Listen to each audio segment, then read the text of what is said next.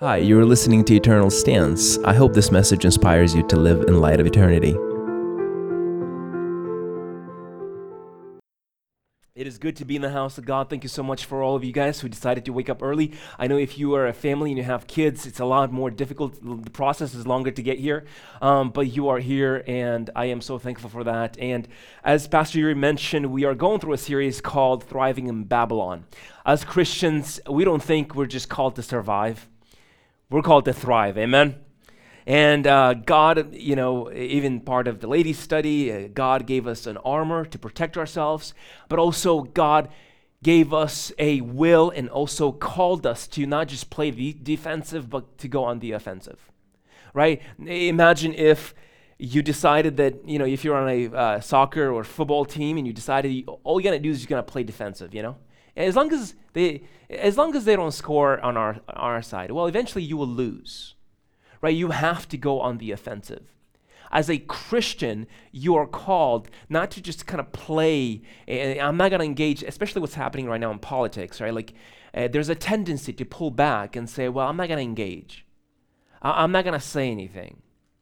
I remember the first day of college, I think it was like the first day of that class in college, this professor attacked my faith right away, and I was just like, no. And we started to kind of have this argument a little, and I remember realizing pretty quickly how hostile at times people can be towards your faith.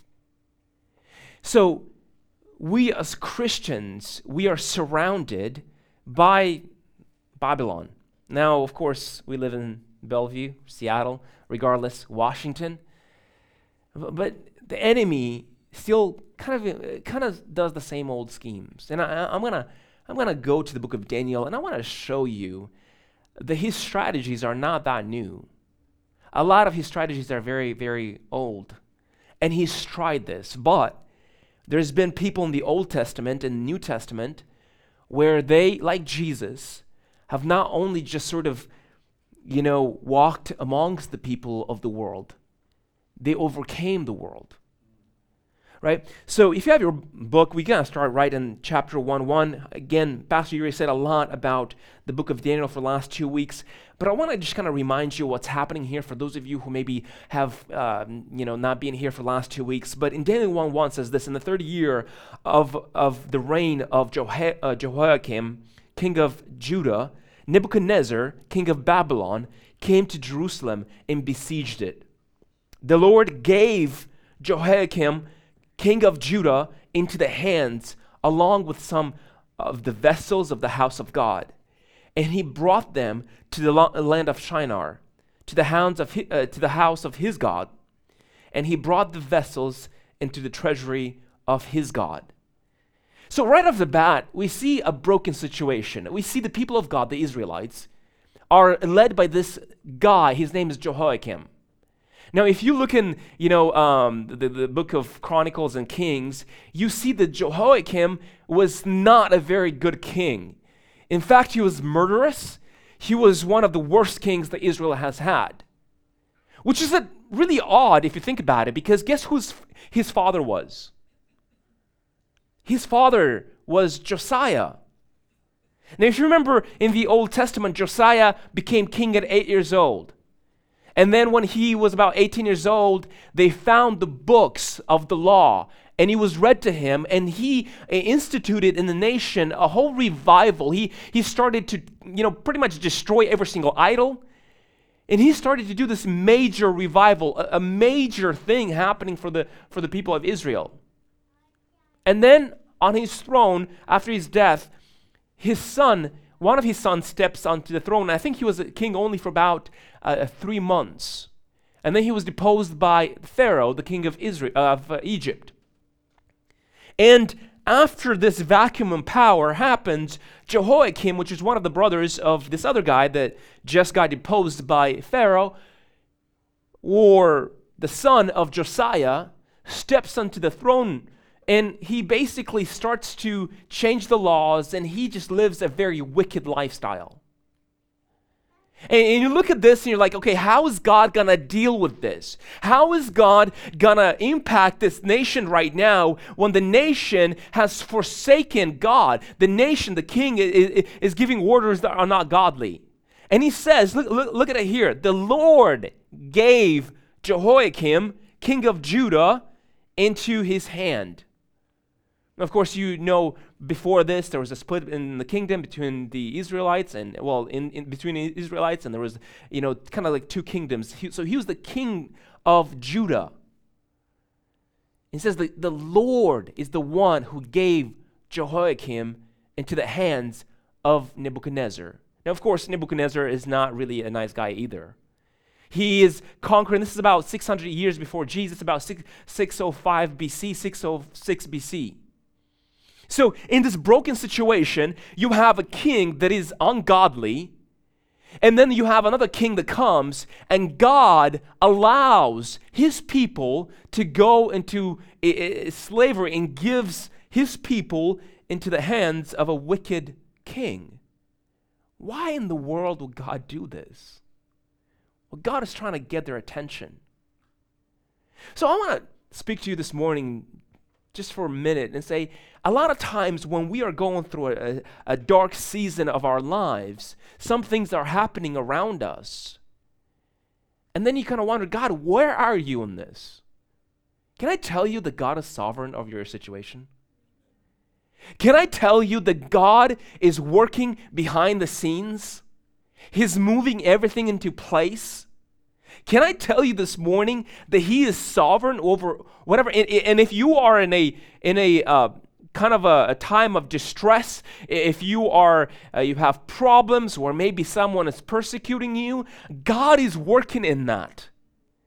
On the other hand, if you are going through a time of rebellion, if you know you are sinning and you are not being led to repentance, you don't feel remorse for your sin, can I tell you that God is working in that situation to bring you to Him? Can I tell you that He will put circumstances in your way to get your attention? God is in charge of all this. God is sovereign over all this. So this is exactly what's happening here. The children of Israel have forsaken God, have completely kind of turned around because they have a wicked king, but not all of them. Because we see here that the king ordered, so after he comes so Nebuchadnezzar basically comes and overtakes Jehoiakim, and he says that he takes with him some of the royal young people of the household of Jehoiakim. And not only that, but they actually steal some of the ornaments, some of the vessels rather, in the house of God. These are vessels, cups, and they're made out of gold and silver and so on and so forth, and they are stolen from the house of God. And these are basically vessels that they are supposed to be in the presence of God. So Nebuchadnezzar comes in and he steals this. In verse 3 says this, "Then the king ordered Ashpenaz, the chief of his officials, to bring in some of the sons of Israel, including some of the royal family and of the nobles, youths in whom there was no defect, who are good-looking, showing intelligence in every branch of wisdom, endowed with understanding and discernment knowledge, and who had ability to serve in the king's court. And he ordered him to teach them literature of the language of the Chaldeans. The king appointed for them a daily ration. Is that how it's pronounced? Ration. There you go. From the king's choice food, I'm guessing the better word there would be portion.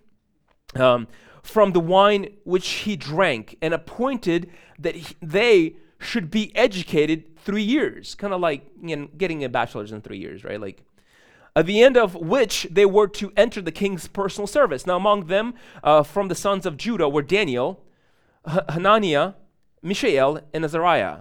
The commander of the official assigned new names to them, and to Daniel he assigned the name Belteshazzar, to Hananiah Shadrach, to Mishael Meshach, and to Azariah Abednego.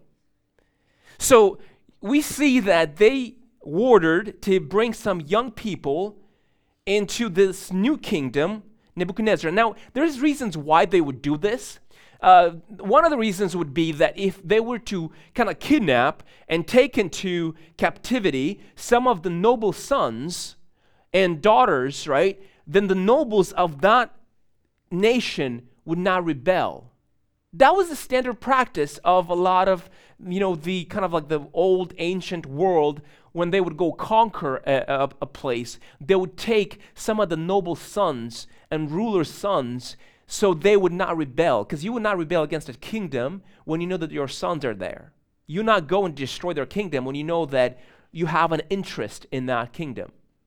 So they are brought before Nebuchadnezzar, and then they're pretty much put into the service of being taught the way of the Babylonians. The Bible here talks about the language of the Chaldeans. Now, obviously, the Babylonians are a very ungodly culture. A culture that is, worshiping gods and worshiping, a whole bunch of different things. And they're not godly by any stretch of the imagination. And in this place, the king gives order to one of the eunuchs who's in charge of all these new young people that came in. And he says, would you train them for 3 years? They are to, eat from my table. This is not slavery. Now, of course, this is slavery because they got kidnapped, but they kind of got a promotion, if you think about this. They are taken from their land, and they're brought into a land that is beautiful. Not only that, but they're put into a school that's very prestigious. Not only that, but they eat from the king's table. Talk about steak and sauces and all of this, right? Like, this is not exactly a bad situation to find yourself in. Would you not agree? Right? Like, this is not only that, but they have some amazing opportunities here. Working for the king? This is amazing. Now, of course, to a certain extent, I can relate to this. Not that I was kidnapped anywhere, just for the record. But when I came, now we understand that Daniel and his friends, when they were kidnapped and moved into Babylon, they were about, some scholars say, between 14 to about 16. So let's say that Daniel is 15 years old. Well, I came to this nation when I was 15 years old. And can I tell you that when you move from one nation with one set of friends and family and so on and so forth, and moving here, it's a bit disorienting. When you are learning a whole new language, when for a long time I still had no idea why I was referred to as a resident alien, because I'm like, why do they call me an alien? Like, there was a lot of things that I would just sort of hear, and I was like, but why though? Like, it made no sense. I came here because it was a freedom, it was country about freedom.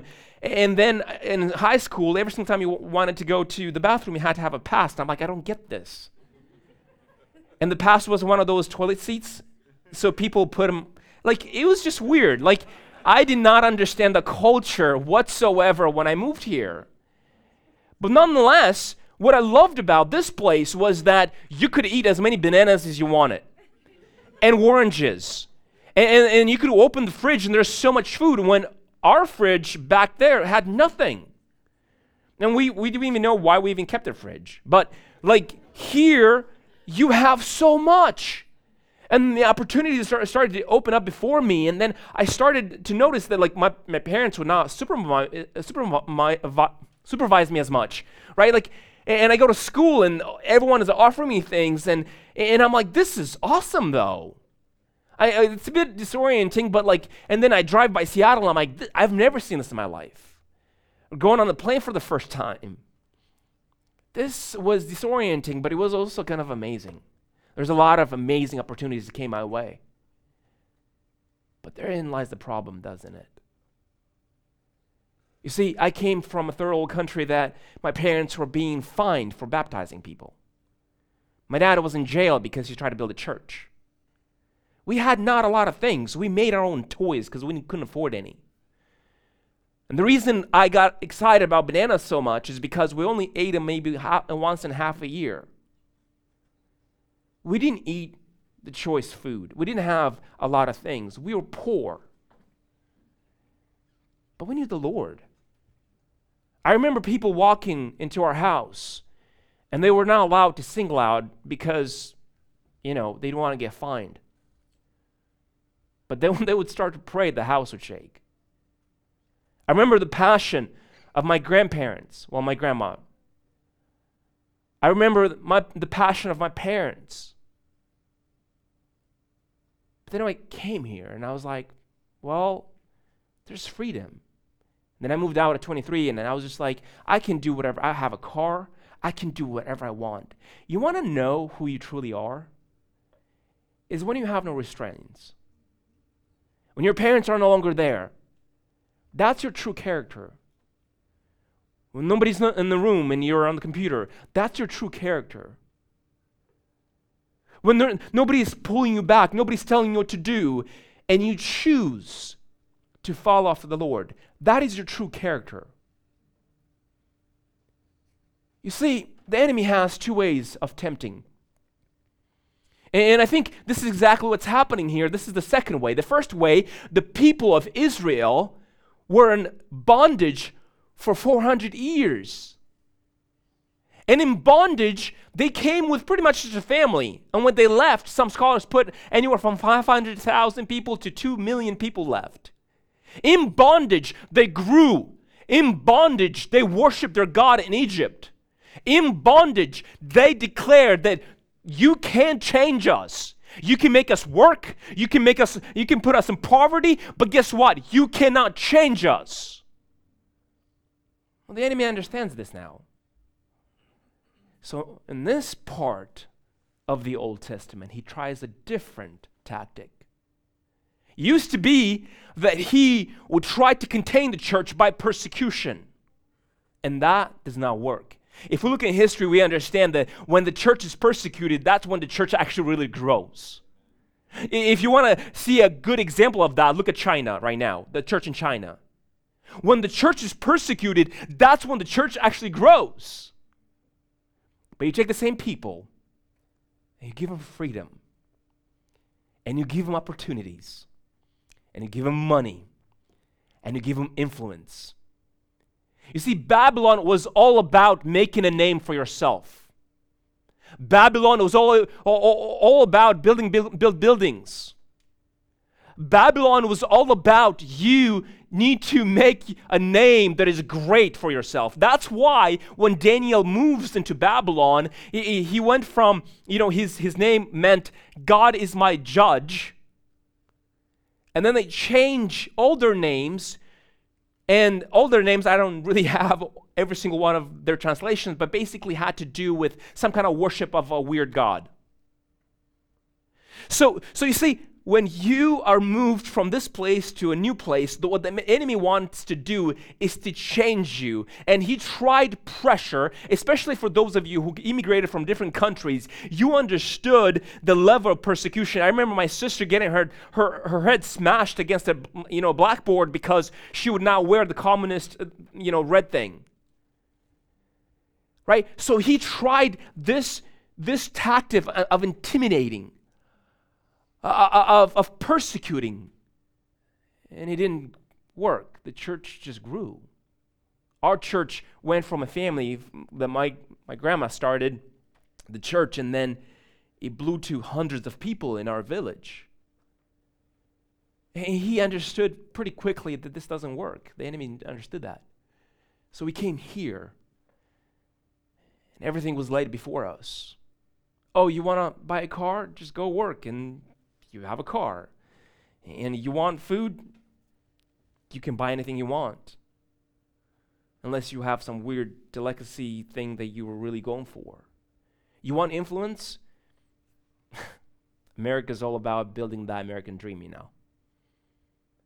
Right? So everything's... And if I talk about Bellevue and Seattle, is that a lot of opportunity.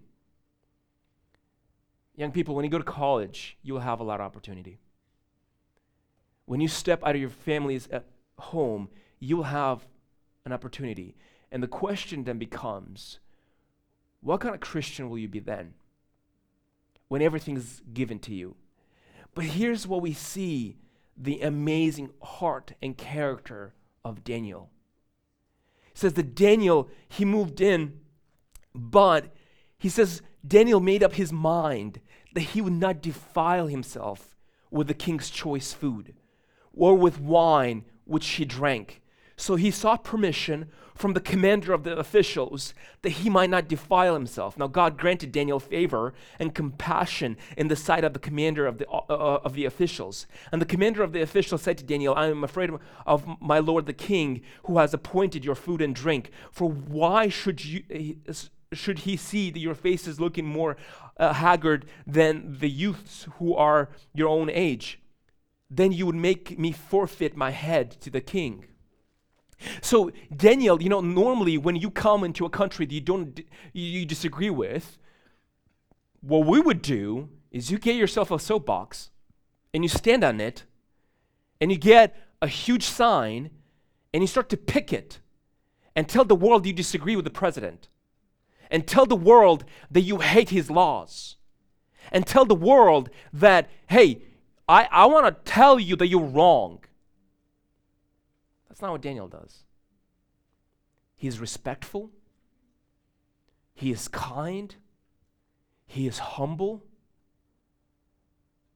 But he's not compromising. But he's not giving in. But he is praying. He is fasting. That is the nature of what Christ's character is like.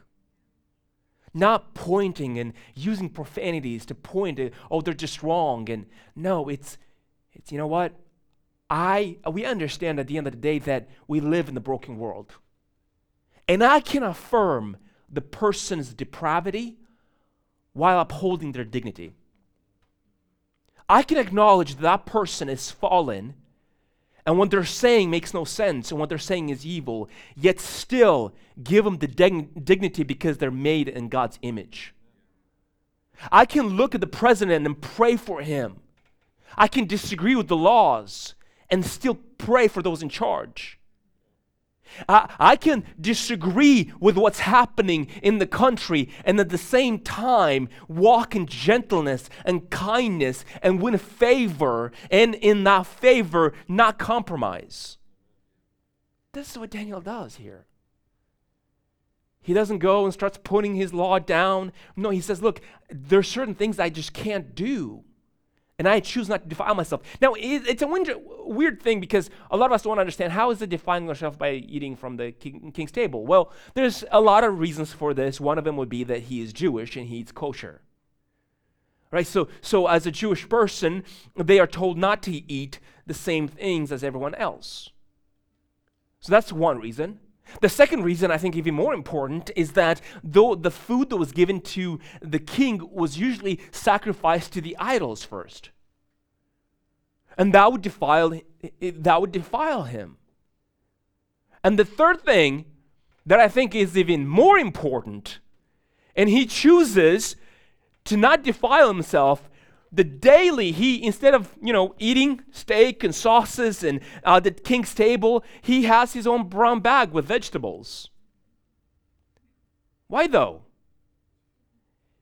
Maybe because that's a reminder that I'm not like everyone else. That I don't eat like everyone else. Something amazing happens when you just come into a place and you fully embrace everything. It's so much easier for you to go along with everyone's mentality as long as you're just open to everything. But Daniel's like, no. This, to me, is a sign that I don't belong to this country. This, to me, signifies that I belong to the Lord, that I was raised better than this, that I am different than all of this. And for now, I'm just a refugee here. I'm an alien in this place. This is not who I am. Now, young people, when you go to college, when you go to work, and people start making fun of your ideas of, oh, you still believe in a God, this is your chance to say, you know what? I am not like everyone else. I was raised better than this. Not only that, what's more important, that this world is not my home. I am not running after the same things as everyone is running after. So the first thing I want to tell you, that if Jesus is enough for your salvation, Jesus is enough for your significance. Now I want to spend some time here and tell you that a lot of times we don't understand that we are motivated by our significance. We do things because we want people to think that we matter.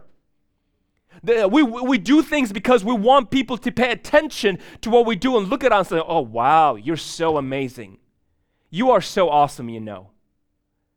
If you are, 45 years old and you're going through a midlife crisis, I'm not going through a midlife crisis because I'm not 45, but at 25, I was going through an early life crisis, if you can call it that, where I had to really sit down and say, like, what is my life about? Where am I going? Nobody thinks I'm cool anymore. I think that really disturbed me. Right? When you're 18 and then you have all this energy and all that, and you have all these friends, and then everyone gets married. And you're like, well, what happened? Right? Like, well, I thought I was... It shows in different ways. If you're a mom in this place, I have no idea what you're going through because I'm not a mom. But I do have a mom. My mom told me one time, she's like, Savi, honestly, the only joy that I have in life is you guys. Is my sons and daughters. My purpose in life is to be there for you. Moms, if you work at home, not stay at home, I think it's work at home because you work 24/7. Maybe there's a feeling in there that everyone is out and they're building these careers and they're building names for themselves, and you're just raising 3 young boys. And you might feel that, like, what am I doing with my life? My mom raised 7, 5 boys and two girls. And she had these moments a lot because she talked to me about them. And I could look in her eyes and say, Mom, but you raised me. You're part of what I'm doing. Mom, you're part of what I'm preaching. Mom, I wouldn't be here if it wasn't for you, quite literally, but also spiritually. Right, Mom, you are part of this. Don't allow the world to tell you that your job is not important. If you're a small group leader and maybe you've had 3 people in your small group this week, again, one of them maybe was a family member, but, right, and you don't feel that you're making a difference.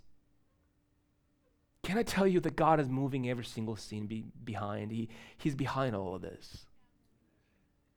If He's enough for our salvation, He's enough for our significance. We don't need to chase the things of the world to feel important. He is our importance. His glory alone is worth it. Eternity is worth it. Raising godly men and young women is worth it. Standing in the gap for a generation in prayer is worth it. Regardless how you feel, maybe you don't feel like your life is amounting to anything. Maybe you are in the kind of like the older part of your life, and you look back at your life and you're saying, "Well, Lord, how I could have done this. I could have done this." You could always look at the things you could have done. But can I tell you that God ordained all that? God was present in all of that. Just like God is present in this place where Daniel is in the place of ungodliness. Now I understand that here at City on the Hill we take prayer, fasting, communion very seriously. We take baptism very seriously. And the reason we take those things so seriously is because almost on a daily basis, it reminds us that we are just passers-by in this world. That we are not of this world. We are not chasing the same things. We are after what the Lord has called us. Not after careers, not after money, not after power, not after fame. We are going after the Lord. And every single time we fast, we say, you know what? I choose to do this not because, this was offered to idols. Most of the time now when we fast, our food is not offered to the idols. We don't eat kosher. But we fast because it's also a reminder that we are not like everyone else. And this is me saying, Lord, my devotion to you is so much more important than my belly. My devotion to you is so much more important than my importance and my significance. That is why we do a lot of these things. So this is what Daniel has done. He has decided that he's not going to, put himself in a position where he's going to have to do what everyone does. And this is what also Jesus encourages us. And the Apostle Paul talks about this. Look at this. Jesus' prayer for us is not necessarily that we would have the latest BMW, if you know what I mean. Look at what Jesus in John 17:13 says. But now I come to you, so he's praying to God, and these things I speak in the world, so that they may have my joy made full in themselves.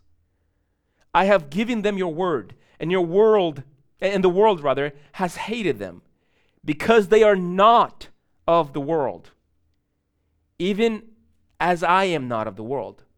I do not ask you to take them out of the world, but to keep them from the evil one. They are not of the world, even as I am not of the world. Sanctify them in truth. Your word is truth. As you sent me into the world, I also have sent them into the world. For their sakes I sanctify myself, that they may themselves also be sanctified in truth. I do not ask on behalf of these alone. Listen, this is not just about the disciples. I do not ask on behalf of these alone, but for those also who believe in me through the word, that they may be all one, even as you, Father, are in me and I in you, that they also may be in us, so that the world may believe that you have sent me. Jesus' prayer for you and for me is that we are in the world, but we are not of the world. We are not called as a church to pull ourselves from culture, from everything, not engage in politics, not engage in business, not engage in culture, because we just have to keep our own. There is actually a people back in the first century, I think they were called the Essenes, where they kind of pulled themselves from the world. And they decided not to have anything to do with the world because, we're just going to wait until Jesus raptures us. And I think as a family, a lot of times, even my parents, even the church I grew up, that was sort of the thing that we tried to do, I was not allowed to go to any of the events because my parents didn't want me to become like the world. But here's a perfect example of someone living in Babylon for 24/7 and not just surviving but thriving in Babylon. Not just having one sort of, off devotion, but living in devotion daily. The book of Daniel talks about how he would pray daily, how he would fast, and he would only eat, that's why we have the Daniel's fast of vegetables and fruits. Apostle Paul picks up on this, and he says this, and do not be conformed to this world, but be transformed by the renewing of your mind, so that you may prove what the will of God is, that which is good and acceptable and perfect. So there is a way to live in the world and not be of the world. There is a way to worship the Lord in Seattle. There is a way to live in the great USA and worship the Lord and be respectful and be honorable and pray for the authorities and declare the gospel and declare the truth of the Lord to every single person that you encounter. Now, this will cost you. It cost Daniel. Because he didn't just come by himself, he came with other people, he came with his friends. And basically, his friends were also kidnapped in the same kind of thing. And what helped them, what I love about, it wasn't just him, his devotion, it wasn't just him, it was also his friends. There's a time where the king of Babylon decides that he's gonna make this huge statue, and everyone's supposed to, worship this statue and all the gods of Babylon. And this, you're gonna find this in Daniel 3:13. And Daniel's friends, Shadrach, Meshach, and Abednego, they decide they're not gonna do this. They will not bow to the whims of the culture, to the idols of the culture. They will not bow to Babylon's gods. So in 3:13 says this, then Nebuchadnezzar, in a rage and anger, gave orders to bring Shadrach, Meshach, and Abednego. These men were brought before the king. Nebuchadnezzar responded and said to them, is it true, Shadrach, Meshach, and Abednego, that you do not serve my gods or worship the golden image that I have set up? Now, if you are ready, at the moment you hear the sound of the horns, flute, lyre, trigon, psaltery, and bagpipe, and all kinds of music, to fall down and worship the image that I have made. Very well. But if you do not worship, you will immediately be cast into the midst of furnace of blazing fire, and what God is there who can deliver you out of my hands? And look at their response. You'd think, he's threatening their lives. And look at their response. Shadrach, Meshach, and Abednego replied to the king, "Oh, Nebuchadnezzar, we do not need to give you an answer concerning this matter." What a way to reply. Don't suggest it, but that's bold for a 16-year-old. If it be so, our God, whom we serve, is able to deliver us from the furnace of blazing fire, and he will deliver us out of your hand, O king. But even if he does not, listen, but even if he does not, let it be known to you, O king, that we are not going to serve your gods or worship the golden image that you have set up. I love how Mercy Me, the band, they put this into a song, and they wrote these lyrics that I'm just going to read them to you because they're just so powerful. And I remember in my own life when I was going through a rough time, I came across this song and I was just like, oh Lord, this is my answer. In the lyrics he says, they say sometimes you win some, sometimes you lose some. And right now I'm losing bad. I've stood on the stage night after night reminding the broken, you'll be all right. But right now I just can't. It's easy to sing when there's nothing to bring me down. But what shall I say when I'm held to the flame like I am right now? I know you are able, and I know that you can save through the fire with your mighty hand. But even if you don't, my hope is in you alone.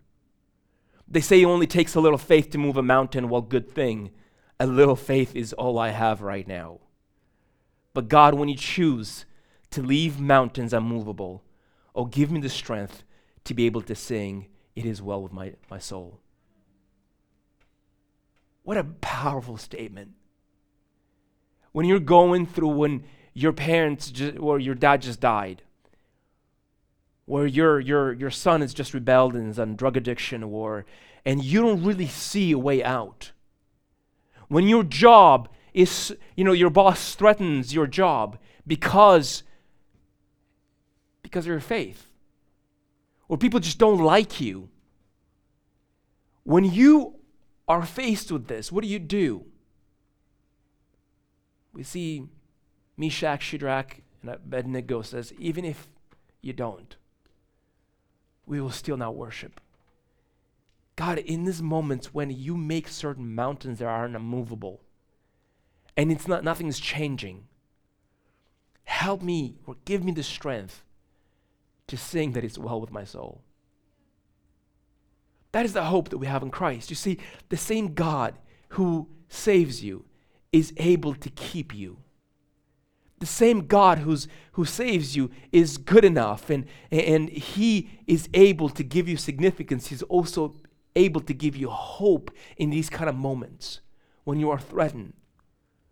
And the last one that I want to mention is that the same God who is able to save you, to keep you, the same God can deliver you.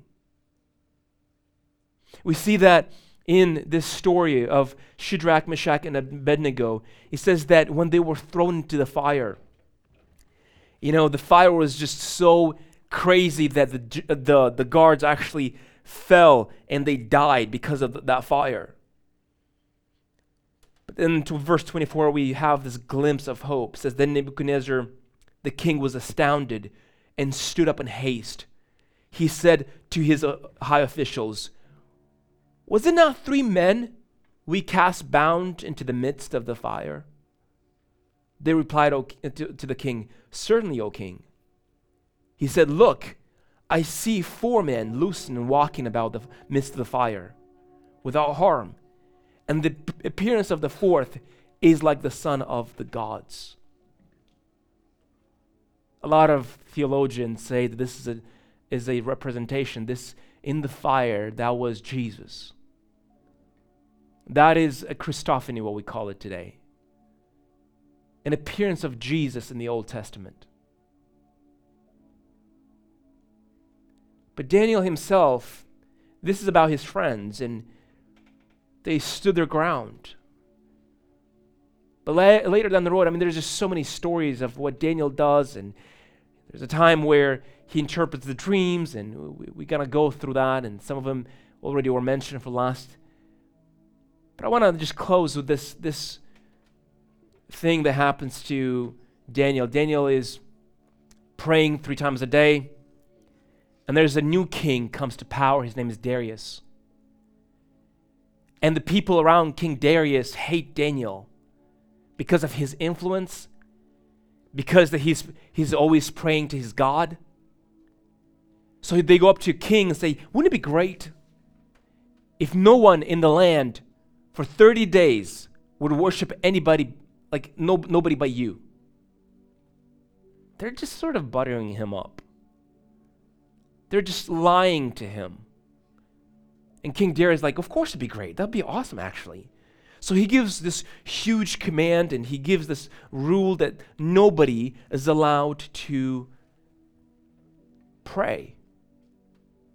But this is the amazing thing about Daniel. It says that then they approached and spoke before the king about king's injunction.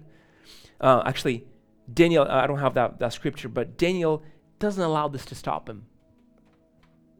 He opens the window and he does his thing. He would fast regularly. He would pray daily. And we come to verse 12 here.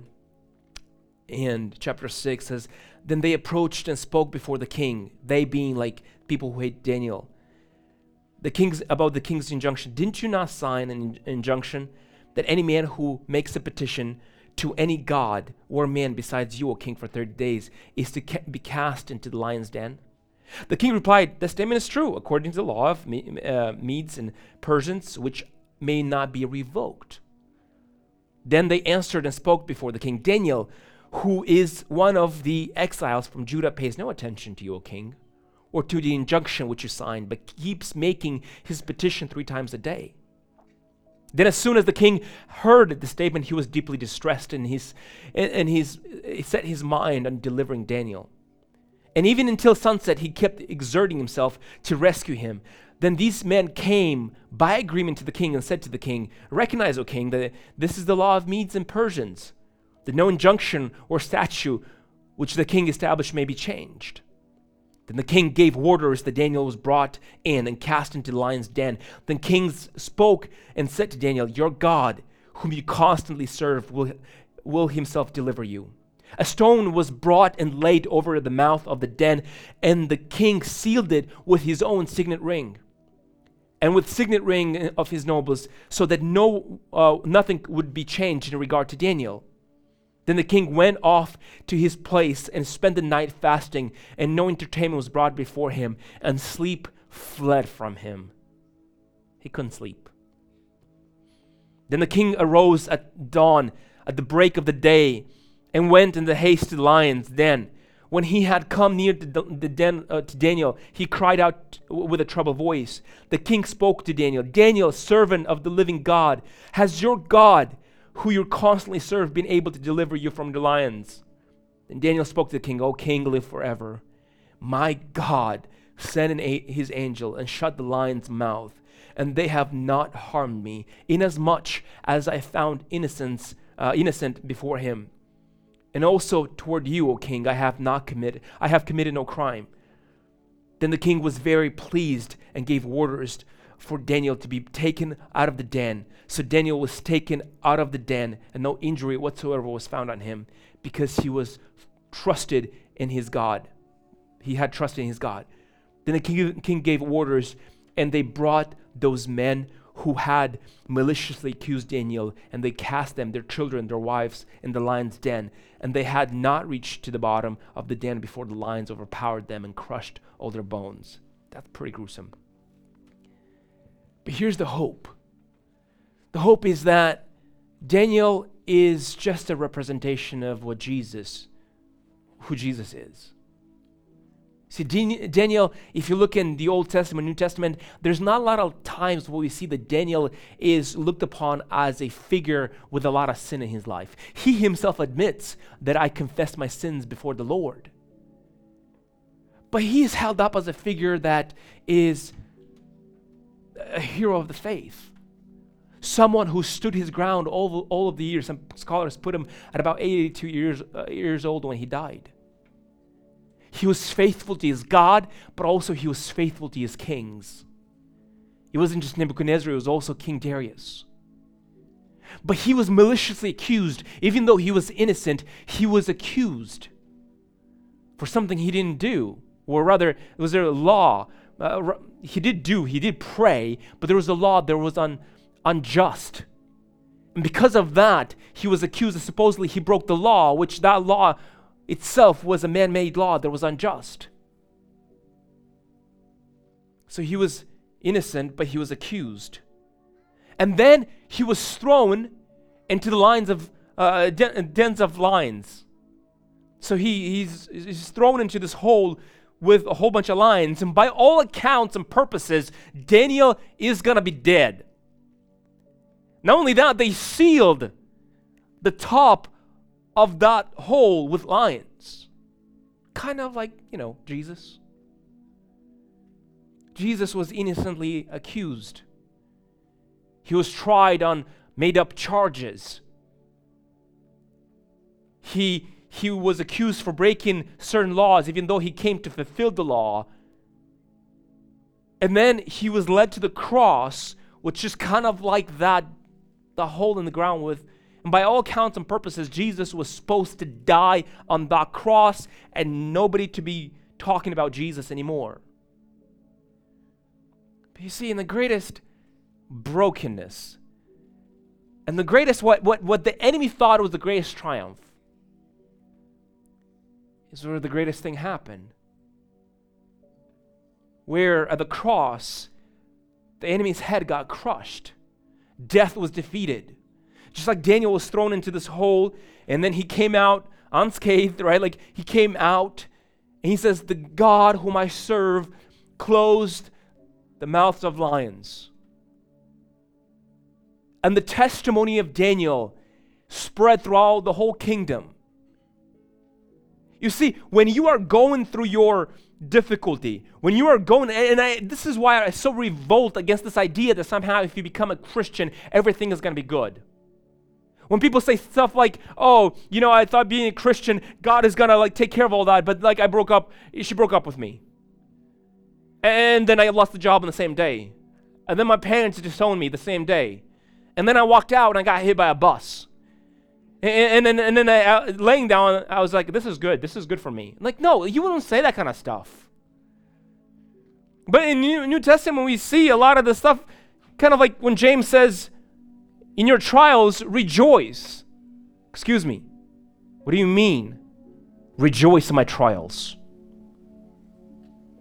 What do you mean? Well, because your trials has potential to achieve something that, think about this, God himself found it necessary for his son to be crucified. God himself was okay with the idea of the world hating Jesus. And Jesus himself said that because you're not of the world, they will hate you too. But if they love you, you should really wonder if you are of the world or not. So this morning, I want to encourage you. If you find yourself in the time of persecution, or if you find yourself in Babylon, where people are throwing themselves at you, there's opportunity, there's money, and the enemy is no longer trying to persecute you, he's trying to entice you. He's trying to change the way you think by offering you everything. It's not a new strategy here. He tried out Jesus. Remember when he was tempting Jesus in the wilderness? When he said, you can have all of this if you just bow down and worship me. So when we talk about Seattle and Bellevue, I hope we are a church that even though we live in what would be modern day Babylon, Jesus is still on the throne. Jesus came and changed our hearts, and we are people of the kingdom of God. We are not like everyone else. We're not chasing money, power, sex, fame, and all that. We are here because he changed and transformed our lives. And every single, thing that we take, every single time we do communion, every single time we fast, every single time we pray, every single time we worship, every single time we listen to a sermon, every single time we choose to live according to his, rules and his, design for our life, we are enforcing that what he has called us to do. And even when we find ourselves in brokenness, even when we find ourselves with kind of like questioning our future, our identity, when people call us by different names, and in all that chaos, God is sovereign over this. We would not be talking about Daniel if he was not kidnapped. We would not talk about Daniel if God did not give the king of Jehoiakim into the hands of Nebuchadnezzar. And we would not talk because you see, God cares about the Babylonians. He also cares about the Israelites. God cares about people. Just like he cared about the people of Nineveh.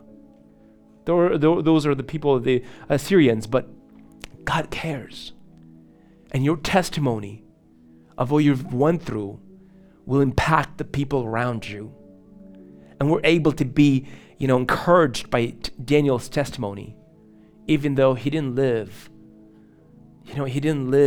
a life of constantly giving into things. And no, because of the brokenness he experienced, because of being accused for the wrong things, we're able to be encouraged by that.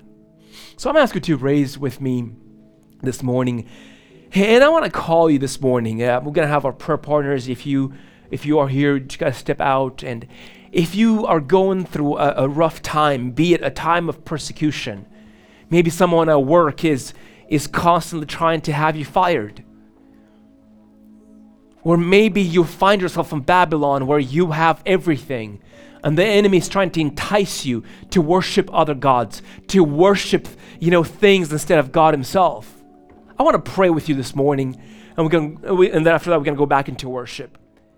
But I want to encourage you that what was meant to bury you, God, just like Jesus, broke through death, broke through the burial, broke through all that. God is setting you up for that. God is setting you up to come out and be a testimony to the people around you. Thank you for listening to Eternal Stance. My hope is that these messages will help you to live in light of eternity. If this podcast is a blessing to you, would you share with other people? Thank you in advance, and until next time, God bless you.